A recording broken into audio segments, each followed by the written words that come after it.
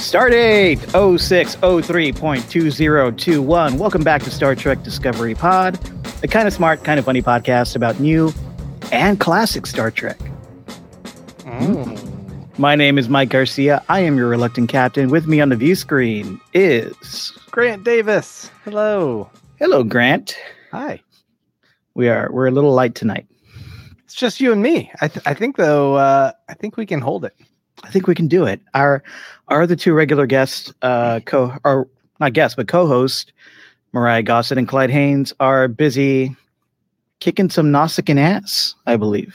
Is that what they're doing? That's what they're doing tonight. I think they're just like both experiencing some Q hallucinations. So they won't be here tonight. Actually, I'll take that back. Clyde might jump into the stream in a little bit. So if we're lucky, cool. So that'll be cool. But tonight we're streaming the pod live on YouTube. Subscribe to our YouTube channel, youtube.startrekpod.co if you're listening to the audio version and if you're watching us live. And we are continuing our Q Explain series. That's right. Such a YouTube thing. Explained. Theory. Yeah. We're doing breakdowns and reviews. Discussion. Yeah. We're doing a retro review of another TNG Q episode, and this is a good one. We're going to be covering episode 15 of season 6 of TNG, Tapestry. I gotta say, man, I heard a lot. All right. We built it up too much. I know we did. I heard a lot about Tapestry before having watched this. What did I tell you today when we were slacking? What did I tell you? You want me to like read it verbatim what you said? Well, what was the gist of it, man? The gist of it is not as great as I remember, but this is a great Picard app. That's the gist of what you said. That's not what I said. You're interested in getting my take is also what you said. I said this wasn't the great Picard app that I talked to you about. The one I talked to you about was the Inner Light. This one's very good, but it's not like as good as that one. In my opinion, other people have different opinions. Was the hype about this one that it is not a great TNG episode necessarily so much as it is a great embodiment of Picard. Yes. And who he is. Yes. That's what the argument was. Oh, you have to see Tapestry because that one really it's very much who he is. We never really get a Picard origin story. This is as close as we come to an origin story for the Picard that we know who captained the Enterprise. So yeah, this is the one where Q really tries to convince Picard he's God. And Picard goes on a remixed It's a Wonderful Life journey and gets his ass handed to him by a Nausicaan metal band. It did seem very Dickensian. Very much. It's a Wonderful Life, Dickens, yeah. Okay, yeah, if you're watching this live on YouTube, please jump into the live chat. Give us your questions and your comments. Type capital P-O-D, pod, in front of your question or comment so we could see it. And this is going to be a loose hang, if that isn't obvious. What is a loose hang? How do you define a loose hang? If the podcast sucks, it's a loose hang. Is that that's all it is. Yeah.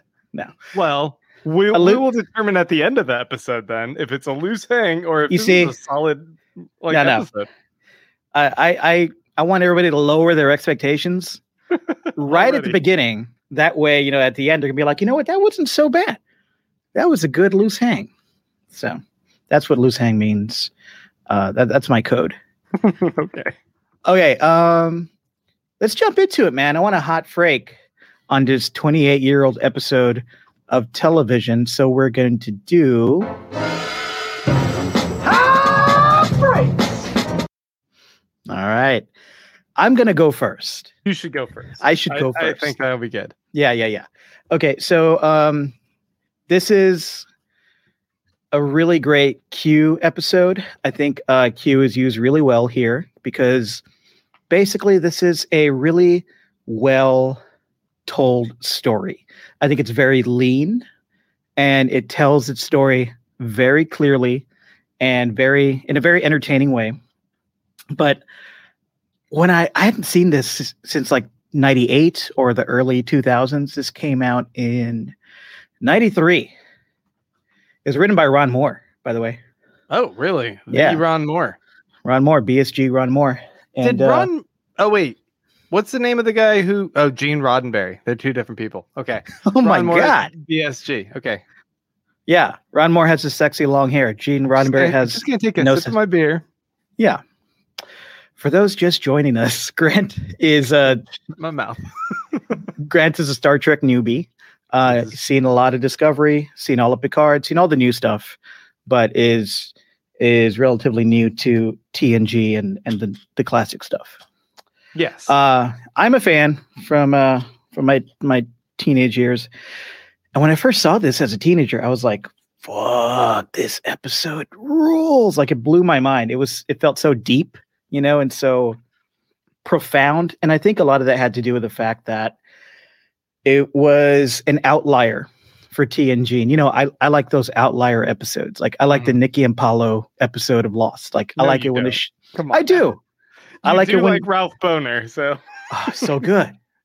I like it when shows take a detour, because that often means that they are a writer or the writer's room or someone involved in the show has a profound interest in telling a specific story that doesn't really relate to the overall season. And I like that. I like that auteur theory of TV and film, when there is an original voice who really wants to say something. And that's sort of a bottle episode, right? Yeah. And I think that's what we got in this episode.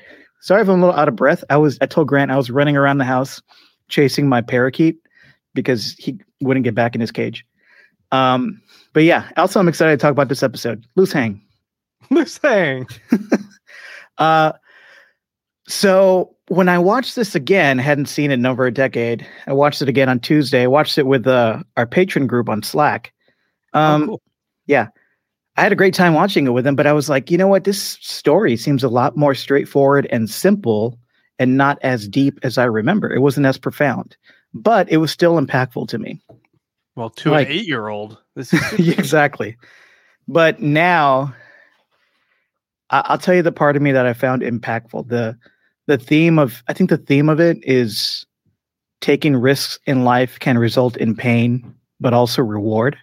So I think that resonates with me really strongly now, more than it did back then, because I was a little dummy. I like watching Riker treat Blue Shirt Picard like a little flunky. That was super fun. The Nausicaan metal band is always good for a laugh. But this is a really good episode of Star Trek. But it just struck me how straightforward and simple the story was, because I remember this being so profound. And that's not a knock on it. I still think it's great and super entertaining.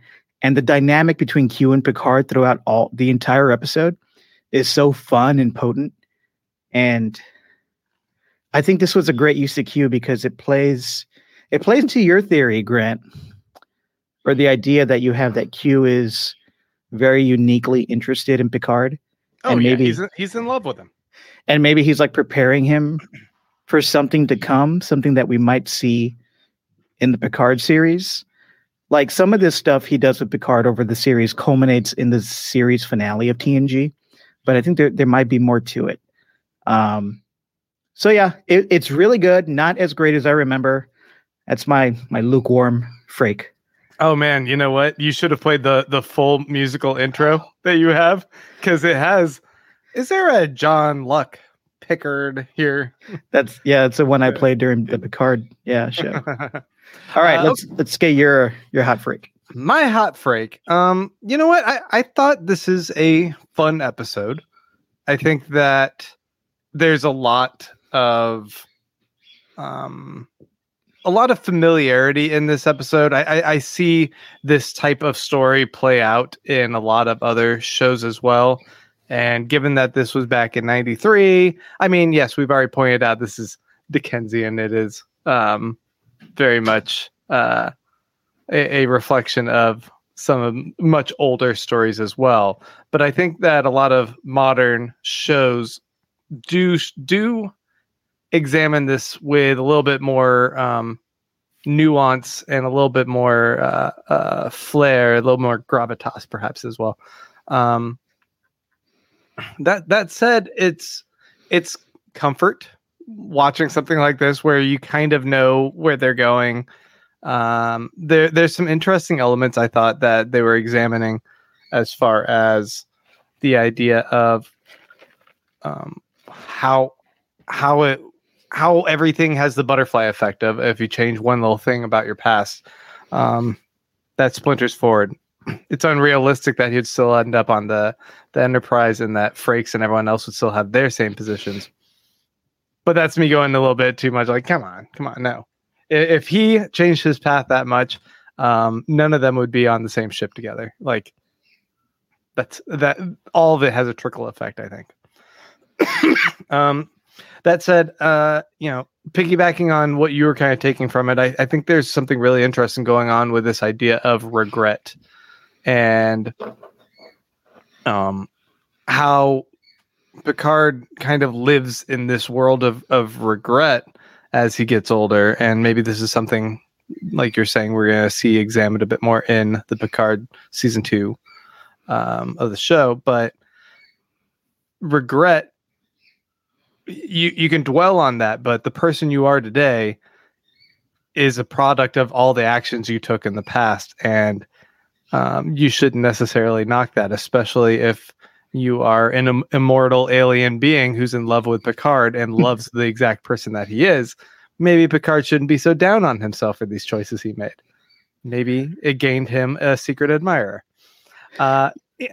It's fun. Yeah, the relationship between him and Q is fantastic. There's a lot of great comedic beats in this, but at the same time, some elements of it are a little bit slow. They're a little bit predictable, and the pacing seems, they could have packed a lot more into this episode and still had it really fascinating. I think modern shows would have really capitalized on this amount of time that this show really just kind of is slow rolling through this plot. And like, if they had something else kind of deeper to kind of examine with it, okay, I get it. But otherwise, it's a little slow. It's fun though. Fun episode. Yeah. That's my weird hot freak. Well, I knew part of your hot freak was going to be, oh, this is slow. And I'm struggling whether or not that's a fair criticism, because this was a show that aired in syndication in the late 80s, mid 90s, and we're used to a much faster pace type of TV, right? Yes. So I'm like, part of me is like, shut up, Grant.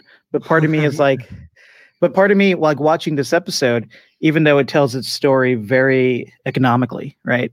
Mm-hmm. And I like that. I like economic storytelling. But yeah, there are spaces there where they could have gone a lot deeper and made this a little more profound. I think kind of what makes up for that is that hard cut to Picard's new existence in the blue shirt, because you don't really expect it. At least I didn't when I first watched it. Right. And it's such a shock and such a juxtaposition to see him in that role. And that's the whole thing like Q was doing. He was kind of setting him up. He's like, I will not change anything. What Q is essentially saying is, if you decide to change things, though, Picard, that does have ramifications for how the future plays out. I'm not going to change any of the elements aside from dropping you right back in the past and then whispering in your ear. Yeah. So it's a future of Picard's own making. And it's, that kind of template could be a lot of fun to play with, to see all the different variations of where he could end up with little decisions here and there. Okay, well, fine. Just leave then. Just leave. You know what?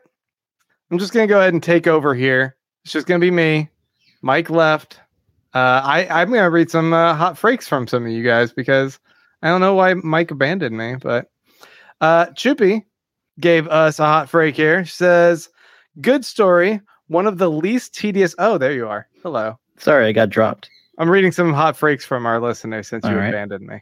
Live show. Okay. There we go. Good story. One of the least tedious Q-ups. I am skeptical that Picard must enjoy this fight to become the captain he is. Without it, apparently he turns into milk toast. My one beef.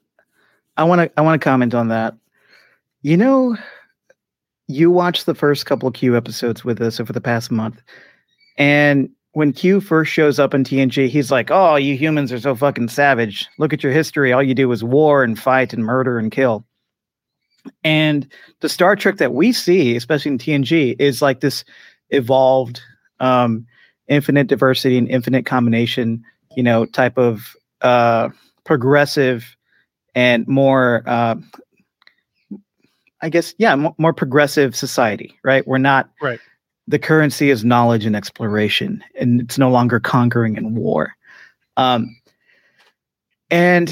I think what Q does here in taking Picard back to a time when he was more full of piss and vinegar, and how there was value in that for him, and it put him where he's supposed to be, and it gave him the life he wanted, according to this episode. He's kind of telling him, Picard, you always come off as this kind of closed off, holier than thou kind of progressive stoic leader. And you're always giving me shit for being such a crazy motherfucker. There's value in being a little hot-headed, and you forgot about that. That's interesting. I mean, I was taking from it that Q was almost, it feels like Q's just constantly giving like radical therapy to Picard. But in this episode in particular, it seemed like there was opportunity, capitalizing on a potentially mortal wound that Picard is dealt early on in the episode. His chest is all burnt up and fried, and he's teetering on the edge of death. So Q kind of jumping in at this opportunity and going, hey, you know what? Let's take a look at, let's have you reflect a little bit on your past. Is there anything you regret? Anything you wish you could kind of take back? And then he's like, oh, there's a thought that you just came up with. Let's go and examine that one. Because I think...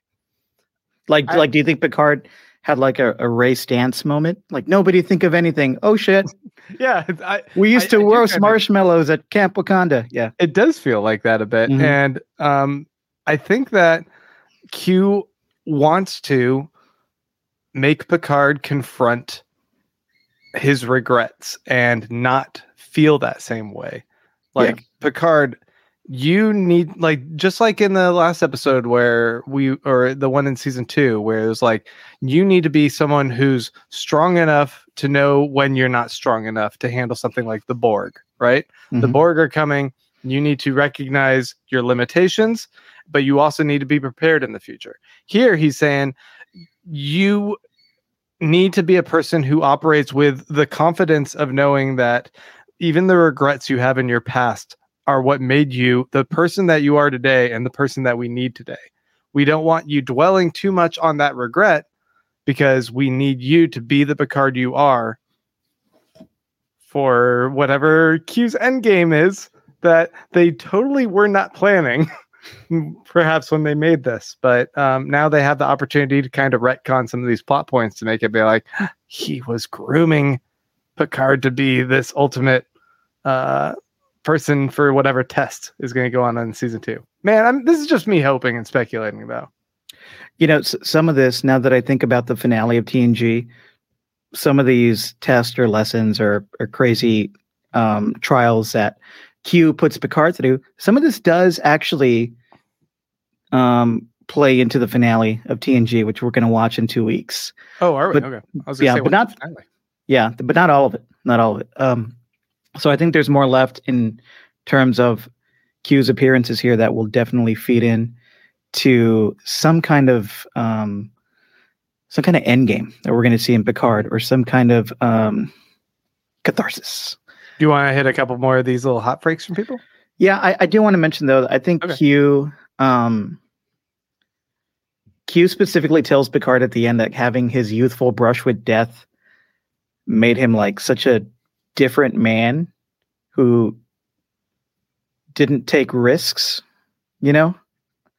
like not having that brush with death would have made him somebody who didn't take risk. And I think a lot of people might see the message on the surface of like, oh, so he wasn't a brawler in his youth, so he decided to be responsible, so he ends up having a boring life and he hates it, and he would rather die. Like, he literally says, I would rather die than be that fucking flunky. in the blue shirt. But I think the larger point is that that's just not who he was supposed to be. It wasn't his destiny, his path, and it wasn't his wasn't his ambition. Well, it's also kind of an unfair comparison, though, right? Yes, because he had already lived the life of someone who takes risk and is an overachiever and ended up where he ended up. So he lost all that. He was also Picard was also dealing with the loss, with grieving that loss and being stuck in a reality that he did not make. So I think it's less about, you gotta be a brash piss and vinegar young Starfleet Academy graduate when you're young, or else you'll end up being a nobody. Yeah, it's easy to think that, like, oh, the life of the blue shirt Picard was a miserable one. But no, the life of the blue shirt Picard is only seen through the lens of Captain Picard, who does not want to be in that other position in that other life. Yeah. The other guy, the other Picard, could have loved it. He could have been completely self-satisfied with the role that he had and the work that he put forward.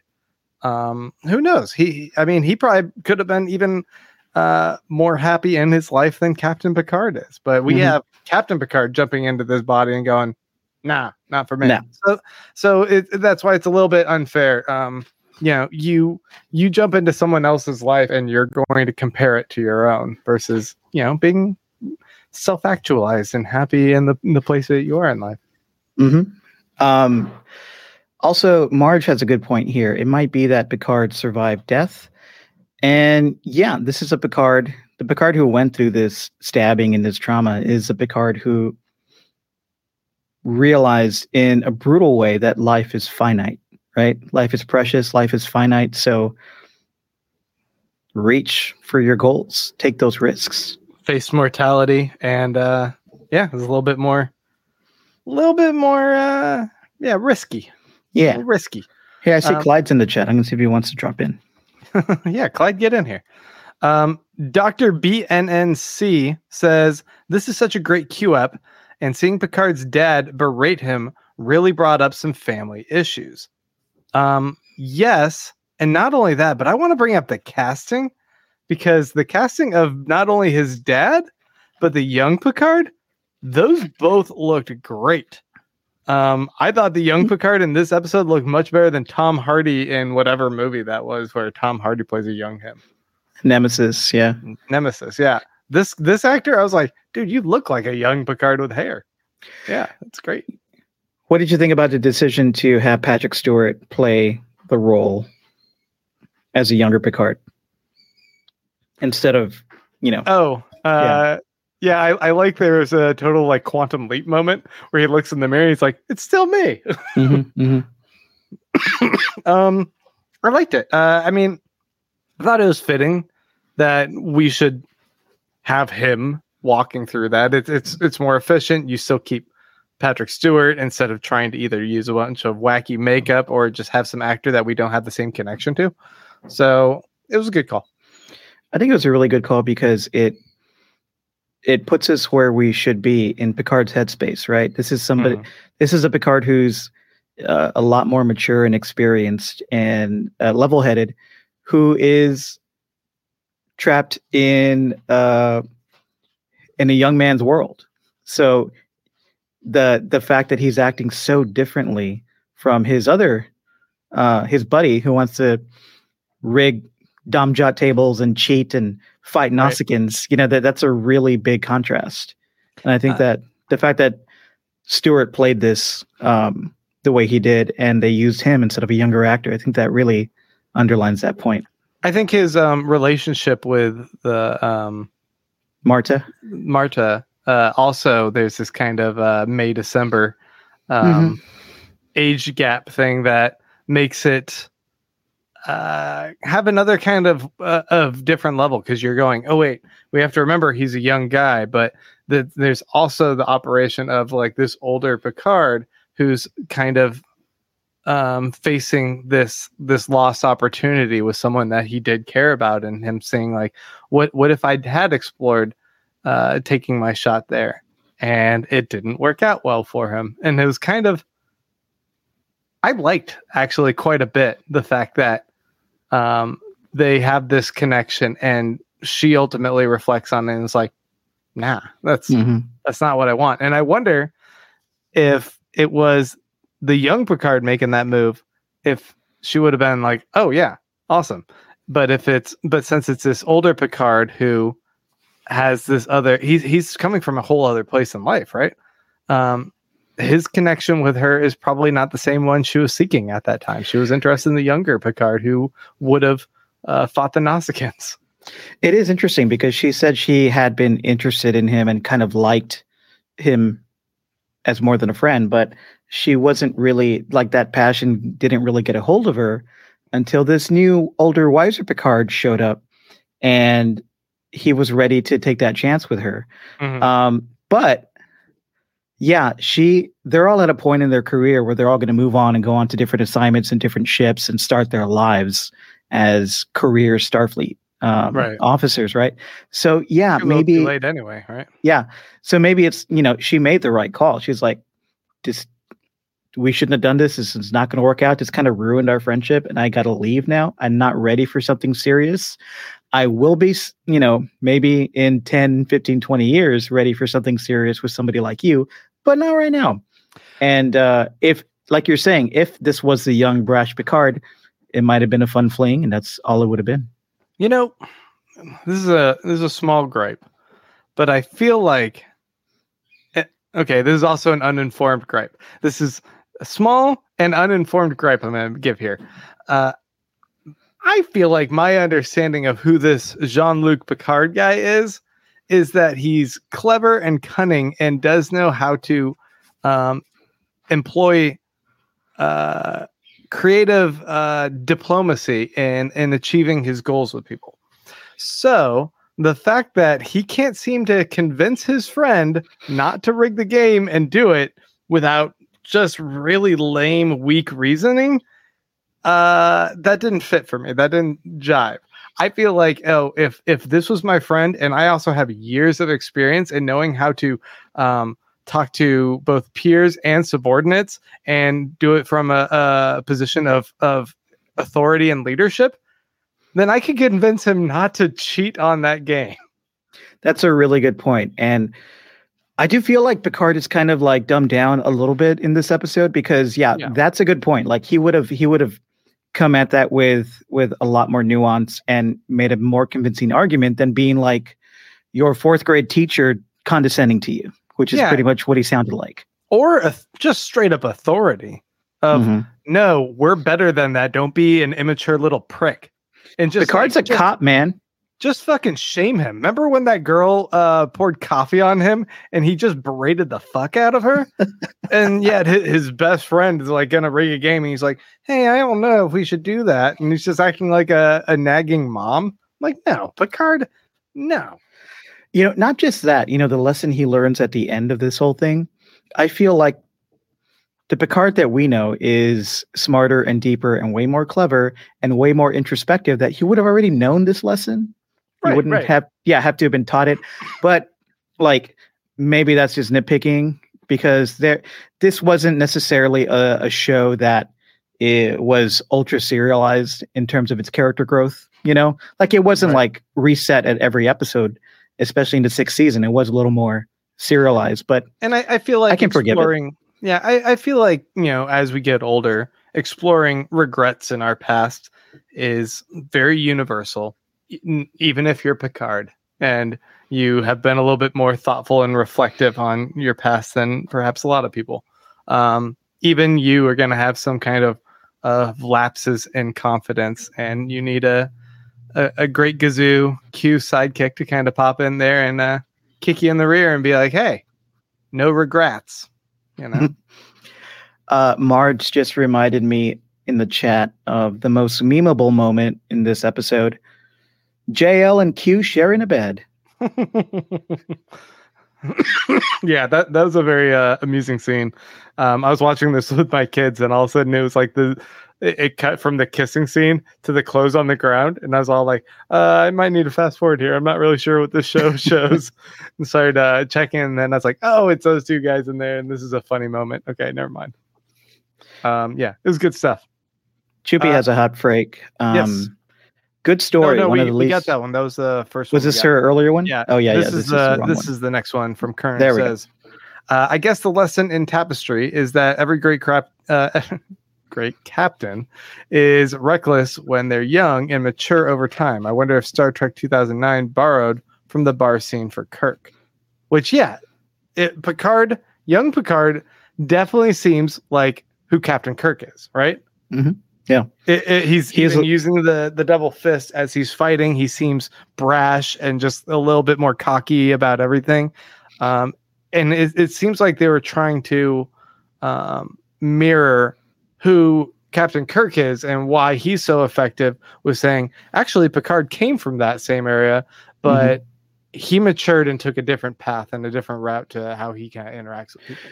I think those parallels between this younger Picard and Kirk are very clear and intentional. I mean, it's down to the costuming, right? Like down to the uniform, the maroon uniform that you can unflap, like Kirk did all the time. Right. It's there. Yeah, he was much more Kirk, and it was almost like Ronald Moore was like, let's do an episode where Picard is Kirk. What would that look like? It's kind of cool. It was neat seeing this other side of him, and I think it does kind of track. Because the Picard that I'm used to is still a little bit of an arrogant, self-righteous prick, but maybe he's just a little less eager to use his body to fight to get his way. Because he's 100 years old and maybe now a robot. Yeah. Yeah. Hey, P.W. Gregory, Pod or HF is... I'm not sure what that means. HF is hot freak. I have a feeling that the episodes of Picard with Q in them will take a lot from this episode of TNG, especially Q's more sober personality. Q was having a good time and being up to his trickster self in this and being extremely sarcastic. But I did find that at the beginning of the episode, like the cold open, he was a lot more sober. And as the show goes on, especially in the finale, you do find Q mixing in his sarcastic personality with a lot more like threatening and sober lines and delivery. Right. And a lot of that starts here too. It felt almost like there's a desperation from Q. Like he's like, there's a ticking clock and I need to impart wisdom on you. You need to get this through your head that you need to be the certain person that we need you to be. Us in the Q continuum, we need you to be a certain person. I mean, is it fair for me to be skeptical of this idea that Q is actually an outcast from his own people? So much, it feels almost more like that's a line he tried to say to endear himself or maybe set himself apart as an antagonist to Picard in that other episode. I think that's really fair for you to pick up on, but it's like literal text that he is an outcast. Like we do see episodes where other Q show up and they kick him out because he, goes around and does his tricks in the universe a little too much. I also, I've just been scrolling through the comments here, trying to play catch up. And I just want to say exactly what I said. Yes, Grant. Just everyone is agreeing with me. That's a good point, Grant. I'm just, thank you. I don't even know what point that was. That was a while ago, but yeah, fuck yeah. Yeah. I do make good points sometimes. I mean, I'm glad I'm not alone. That's what I'll say. I agree, Grant. So the what is this game? Is this Dot Zheng a common game? What was up with that bar? Like I was trying to see if they had that water pool from Star Trek V. Yeah, right. It felt like a bowling alley / roller disco that I used to go to in the mid 90s. Hey, look, Choopy gave me one prop. Oh, sweet. Interesting point, Mike. What I thought was odd is that they kept going back to this bar that is like definitely not a Federation bar or a Starfleet bar, and it's definitely like full of these like scoundrels and toughs, but it's like, oh, 7 a.m. Got to get my coffee. Let me go to that scuzzy bar. Right. It's like they go have breakfast there. I was a little unclear on what their location was, because it seemed like they were at a way station of sorts before they get their assignment to go on a ship, which would seem like they're at like some sort of Starfleet headquarters, but not really, because they're at some place where a bunch of Nausicaan riffraff is there to kind of start fights with them. Well, they're at a space station, and the thing about space stations is that, well, like in DS9, there's like restaurants and bars all over the space station, and they're run by lots of different aliens and that aren't human or aren't even part of the Federation. So I think this was a space station, but this was, some kind of civilian bar. So ultimately, if we're using this series of us taking a look at all these Q episodes to kind of train us for what we might anticipate with Picard season 2, now having rewatched this for you and me watch this for the first time, what are you thinking we can glean from this for what we can anticipate? I really think that the idea that Q is preparing Picard for something that he needs, that Q needs, is going to culminate in Picard season 2. I think a lot of these tests and visits and journeys that he takes Picard on throughout TNG are all just like preparation for something that Q needs or wants. And I don't trust Q at all. So I think his motivations are very selfish. But I also think that the best Q episodes involve magical time travel and magical space travel. And what I mean is, like in that Borg episode we saw the other day, where Q snaps them into the Delta Quadrant, like 20 years off the map, someplace they couldn't go themselves. And in this episode where Q throws them back in time. And then the finale, which we're going to watch again, where Q has Picard zipping to like 3 different time periods. I think that kind of unexpected space and time travel is going to come into play with Q in Picard season 2. And I think one of the reasons that they are bringing Q back is so they can do that. They can maybe do some quantum leap adventures with Picard and Jurati and his whole crew. And a way to do that is by introducing Q, who can magically do that. There was an interesting scene in Tapestry where Q starts playing the voices and screams of all the people. Right. Yes, on. Mike Moody Garcia. That Picard had a hand in their deaths. Yeah. And this was heavy-handed, and it seems extremely dickish to really kind of try and torture him with like, oh, if you're going to live in regret, how much do you regret all of this shit that's going on here? And all of the lives that you had a hand in these people dying, dude.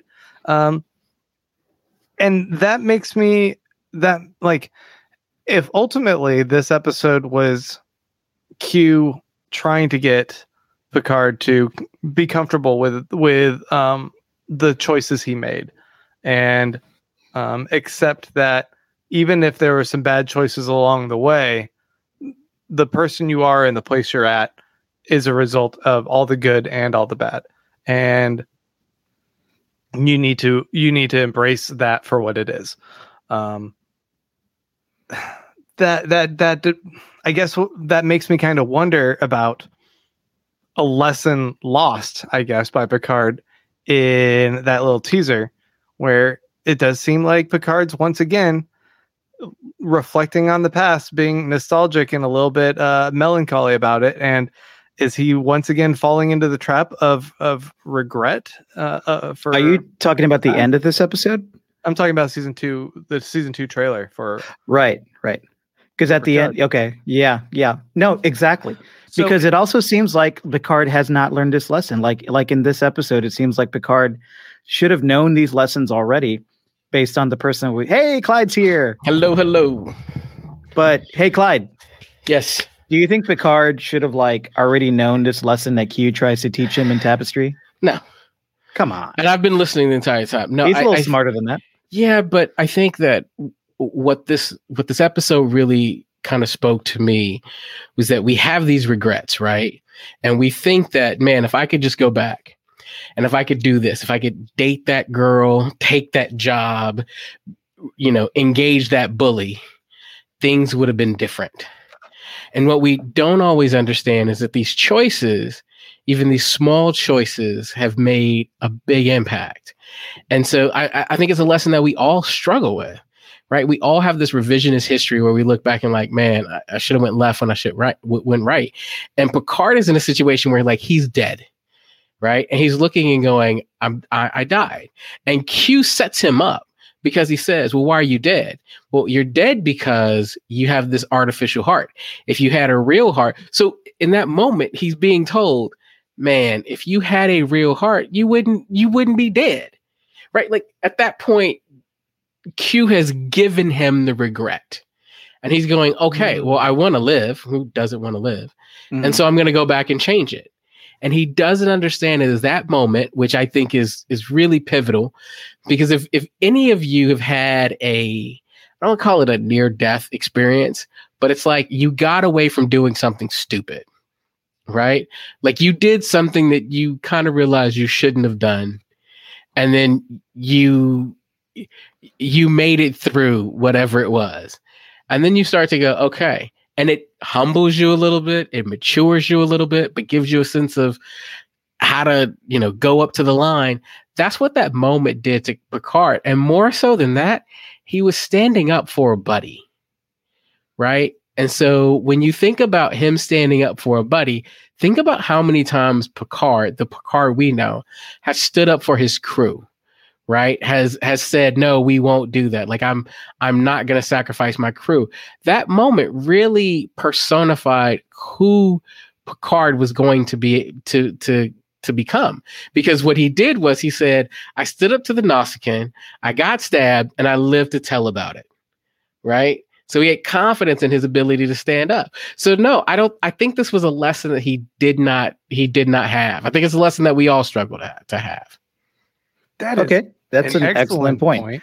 I think I do like the end of this episode where Picard is like, it's Will Riker he's talking to, right? Yeah, he's talking to Riker, and Riker's like, I wish I could have known this Captain Kirk-esque version of Picard. And Picard's like, oh yeah, man, I kick so much Nausicaan ass. Let me tell you about that.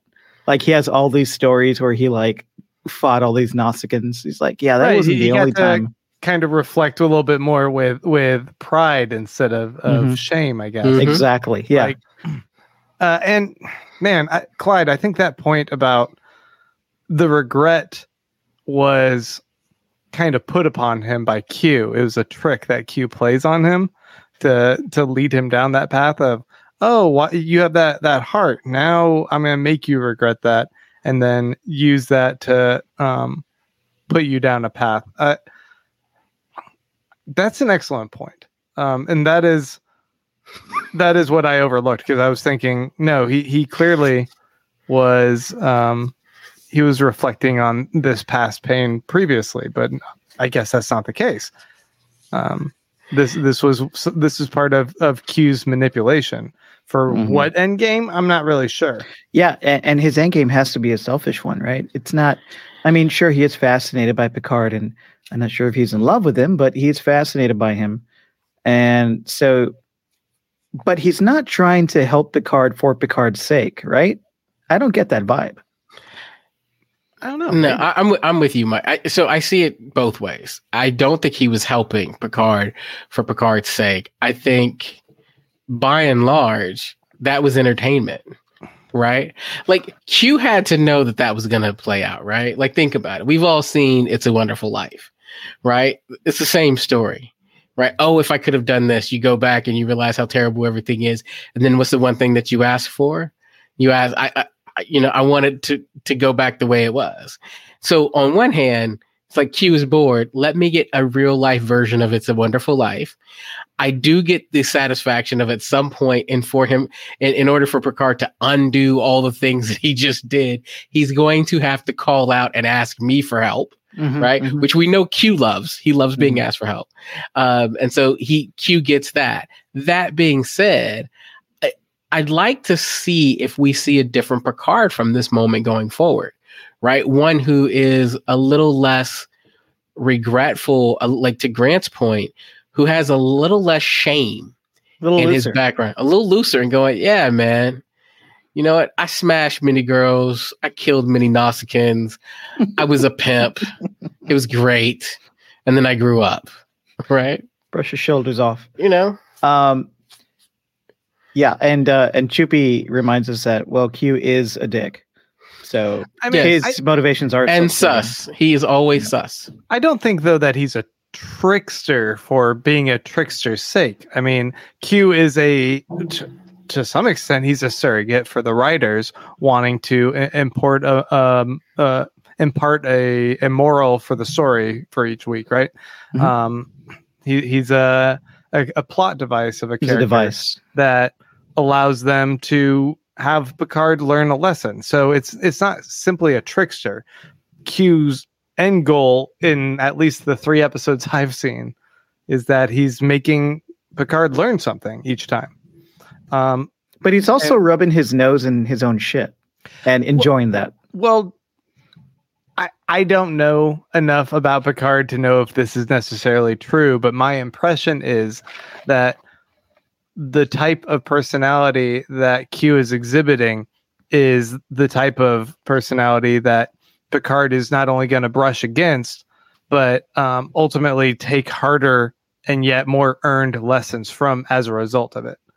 Because he's a little bit more rude and shitty to him, Picard has to fight him, and then it makes it all the more bitter that he has to learn these lessons, and they sink in deeper than, there's something about a friend telling you something, some good advice, versus someone that you don't like telling you that advice, and how much, when you realize it's true, you take it to heart. Right. Your friend would be like, oh yeah, of course. Yeah. I mean, that sounds right. But when it's someone you don't like, and then you have to admit that they were right, that sinks in. That sticks with you. The pain stays. Here's a fun question from Marge. Do you think Q actually oversees the afterlife?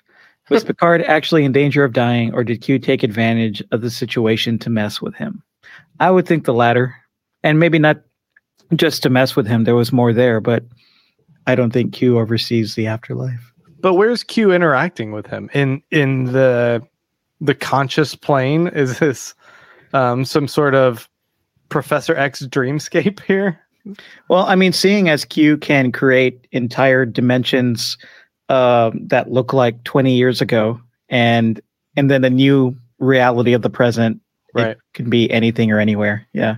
Another interesting thing that we saw in this episode that you are already pointing out, Mike, is that when Picard goes into the past, he still looks like a 50-year-old Jean-Luc Picard or Patrick Stewart, right? He doesn't look like the younger actor. And that is something that we might very well see as well in season 2 of Picard.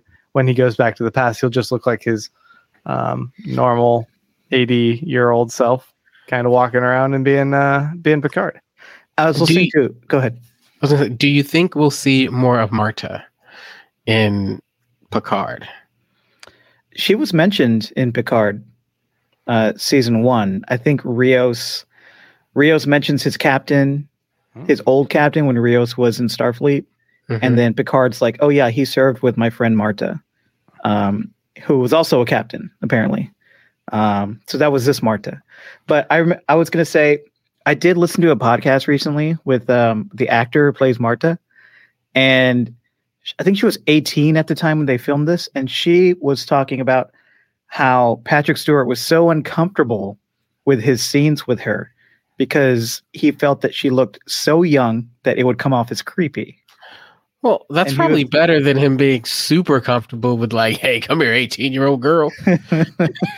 No, But I think that also plays well into the scene itself because he is older and he recognizes that he's older, but he's also operating within the quote unquote body of the younger person. I mean, it's the same thing that Scott Bakula always went through with Quantum Leap. You know, it's Right. like, hey, I got to pretend to be the man I'm in this body. He smashed a lot of ass, Scott Bakula, It's, in his time. Yeah. Clyde, I didn't get your hot freak for this. I'm assuming you liked it. I did. I thought this was one of the better, if not best, Q episodes, right? I thought it was more measured. It seemed like it had a point from beginning to end. It felt cohesive. My only kind of concern is not really about this episode because I thoroughly enjoyed this episode. My concern is if we think that Picard, oh my goodness, if we think that Picard is going to be more of, you know, this season with Q is going to be more of this, like, oh, he's going back and undoing his regrets. I got to be honest, that's going to get boring fast, right? Like, that's a whole new show. We are now watching Quantum Leap, right? Which I like would Quantum be Leap. more. I like Quantum Leap too. I don't like Quantum Leap only specific to Picard's episode, like lifetime, right? And with Q tricking him half the time. okay, but So, side note, somebody out there should definitely reboot Quantum Leap. I'm all for that. Yes. what if Q set up some sort of, hey, do you remember that time in Tapestry? Remember that episode of Tapestry, Picard, where I brought you back in time to get your heart stabbed a couple more times and it felt awful and you're like, oh, I got to relive that. Got to Remember when have those my heart Nazicans stabbed kicked your twice. fucking ass? Yeah, it was great. But like, what if it's more like the lesson we learned there is that if you change your past, you change your future.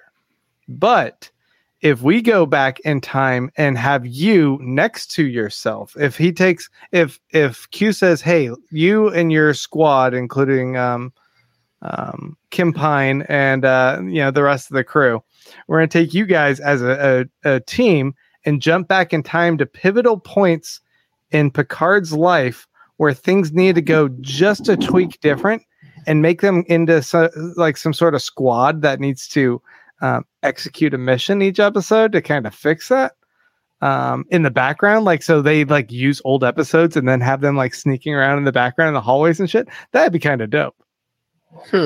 Mike, you're muted or something. We can't hear you, Mike. We don't hear you. It seems like you had a good point. Yeah. Well, I mean, Grant, I'm with you. I think if you're talking about an ensemble Quantum Leap-esque thing, that could be kind of interesting. It's kind of like Avengers Endgame, right? When they all as a team go back into the same movies that they did previously, and then they have to kind of pull off a heist. Here's the problem I'm having. The problem I'm having is it feels like we're jumping the shark in season 2, right? Like we're pulling out a whole bunch of gadgets because the show as it exists can't hold up on its own. Agreed. It couldn't. So Yes. they should pull out all the gadgets. I'm okay with it. I think that would be fine. Just go for it. All into the wackiness. I mean, I don't have any reason to think that they would necessarily do that, or I don't know what they're planning to do with Q, but I do think it could be kind of fun. Can we hear you, Mike? Yes. Yes. All right. I should have just said no the whole time. Grant, I should have just said no. Huh? Okay, so you're saying that Picard in season 2, you want to see him not jump back into his old body like Quantum Leap style or like Wolverine in Days of Future Past style. You want to see him like working like he's already there, but there's 2 Picards occupying the same space. Yeah, like I just said to Clyde as you jumped out. The Avengers in Endgame when they jump back in time as a group. Yeah. and kind of pulling off heists like that. That would be fun, which the first season of that show was not super fun. So I'd be all for Clyde, it. it's time to jump the shark. Oh, are you against that, Clyde? You're against like a Quantum Leap? No. Picard season 2? I'm not against it. What I said to Grant was, if we do that, then what has happened is someone has said season 1 was such a disaster. This show cannot hold up on its own. We've got to start pulling out the gimmicks and the gadgets to make a go of it. And that might be true. There's a graceful way to do it. Yeah. Yeah. My biggest thing is season 1 ended with me going, I have no idea what's next. Like it almost felt like it wrapped, like it was a 1 season short limited series. And I was like, okay, like you never want to end a season where you go, I'm actually kind of good. Like, I feel like the story's wrapped up and I think I'm good. When it wrapped that way, I was like, okay, cool. We got the cast together and the crew together. Now we can do new adventures and I don't know what's coming, and that's exciting. So you're wrong. I would have agreed with that if we got some Super Picard. Like, that would have been cool. But you gave him an android body exactly the same as his current body. Yeah, except you don't have the space cancer anymore, Picard, or whatever. Yeah. I mean, think about it. One of the things that we loved about Data was that he was uber strong. He could calculate things super fast. Like, there were some that made it fun. Regular Picard in his 70s? This is not fun. That's not fun. 80s. See? Marge says, what exactly would Picard be fixing? Which, season 1 of Picard. Oh my god. No, I think second season is all about making the first season watchable. It's like X-Men. It's like X-Men: Days of Future Past, where they erased X-Men United or whatever it was. Well, think about it this way. I mean, he has all these regrets about, and I get it confused because we have all these the things. It's not the burn, but it was the what is the planet the thing with the Romulans, the Locutus killing a bunch of people thing. I bet that's a regret. Yeah, that's true. Mark is saying, "Careful there, Clyde." I have no idea what she's talking about. Well, you be careful anyway. Just be careful. Just tread lightly, buddy. Kern says, I assume season 2 of Picard will be around 10 episodes. I can imagine a mini arc of 3 or 4 episodes where Q jumps Picard back into time. Yeah, that would be cool if we get like just a mini fun Q arc instead of like the entire season. But it feels like Q is pivotal to the season, or else like that teaser was very misleading. If I think Q John is just Delancey, a small part of it. I think John Delancey has said he's filmed like 6 episodes, and he might even be filming season 3 episodes. He's teasing. So, okay. Yeah, I think we're going to see a lot of Q. Okay. I like the fact that we've seen. You are asking a visit from the temporal police. Dr. BNNC says you're asking for a visit from the temporal police. I think that this becomes less the Picard show than it becomes more the Q show if you let this go on too much. Oh, please. That'll probably make it better. I mean, seriously, though, like what we're looking at is Picard can only go up from season 1, right? I would hope so. I don't know that I thought it was that bad. It wasn't that bad, but it wasn't great. Yeah. The more I reflect on it, it is one of those regrets in my life that I wish Q could take me back and make me not watch. I look at it this way. Part of the issue is Discovery is amazing, right? Discovery is just absolutely some of the best stuff on television. Lower Decks is funny, right? It's something new and fresh, right? This, because if you compare it to that, and if you compare it to some of the other things, it lands a little bit with a thud because I think they're still trying to figure out what it is. But I don't know that it was that bad. I think the bar is just really high. Sure. Hey now, it was watchable, says Choopy. Watchable is not a glowing review, though, is it? Coming from Choopy, who's like the biggest, like one of the biggest fans I've ever met, it's watchable. Yeah, that's saying a lot. I mean, and Mark just saying a number of things that I think is interesting. Like, I hate to say this, but I'm going to say it anyway. Uh-oh. I like the show, kinda, without Picard in it. Right? When you think about Rios and Rafi and Seven and Allison Pill and Soji, like, I kind of like the show. Like, I like the ensemble cast, and I'm a huge Patrick Stewart fan. It's almost like once he decides not to be a part of the show, this show could actually be really cool.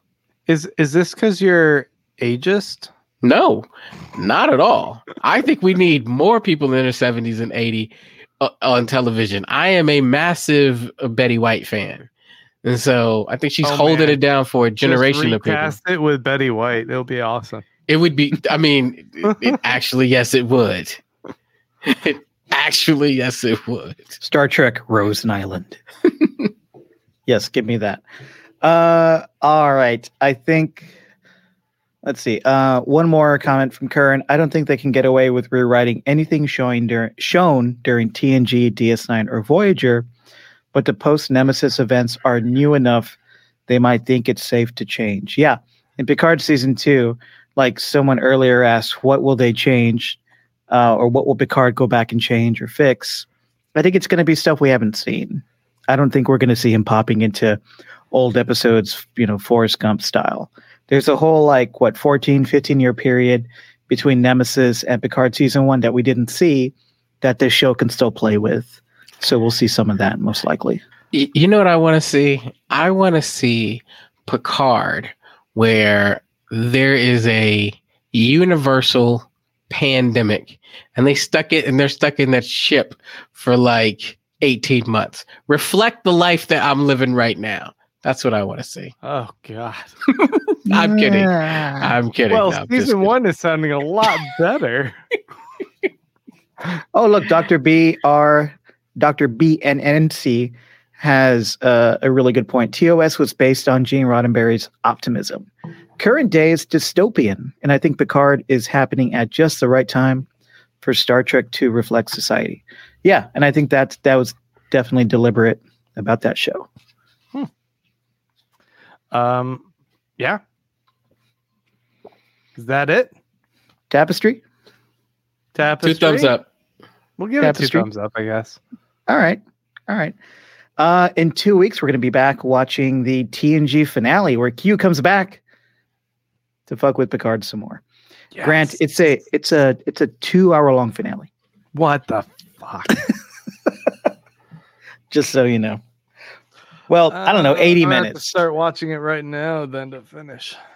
It's really... Okay, let's lower the bar. It sucks so bad. Okay. Yeah, you're not going to like it. Yeah, you're not going to like it. You know I'm not going to like it either way. You're going to like it. It's really good. All right. Well, it's not bad. Guys, tell everybody where they can find you. Oh, actually, Grant, tell people how they can support the pod. You guys want to support this pod? Why don't you go ahead to patreon.com/Star Trek Pod and make your $2 an episode pledge. Give us $2 an episode, and in exchange, you can join us on our private exclusive Slack channel where you can chat with other people. You can join for watch-alongs that are happening a few times a week, and just a lot of great discussion, a lot of Trek positivity. And I think that's what we need in this world. So patreon.com/Star Trek Pod. Give that $2 an episode pledge, and we appreciate you supporting podcasts that you kind of like. They're here. I guess they like it. Yeah. We have a good time in the Slack. Yeah, like hang out. Clyde, come join us. Clyde, can you tell people how to follow us online? Yes, please check out our Twitter at Star Trek Pod and our Instagram. And while we're at it, give a shout out and a thank you to Karen and Jane Worm, who holds it down for our Twitter and our Insta. Yes, like us, subscribe, YouTube, go. Yes. And find us at StarTrekPod.co. Sub to our YouTube channel. We're going to be dropping a lot more videos in the coming weeks and months and days and years. Thanks for watching. Live long and prosper.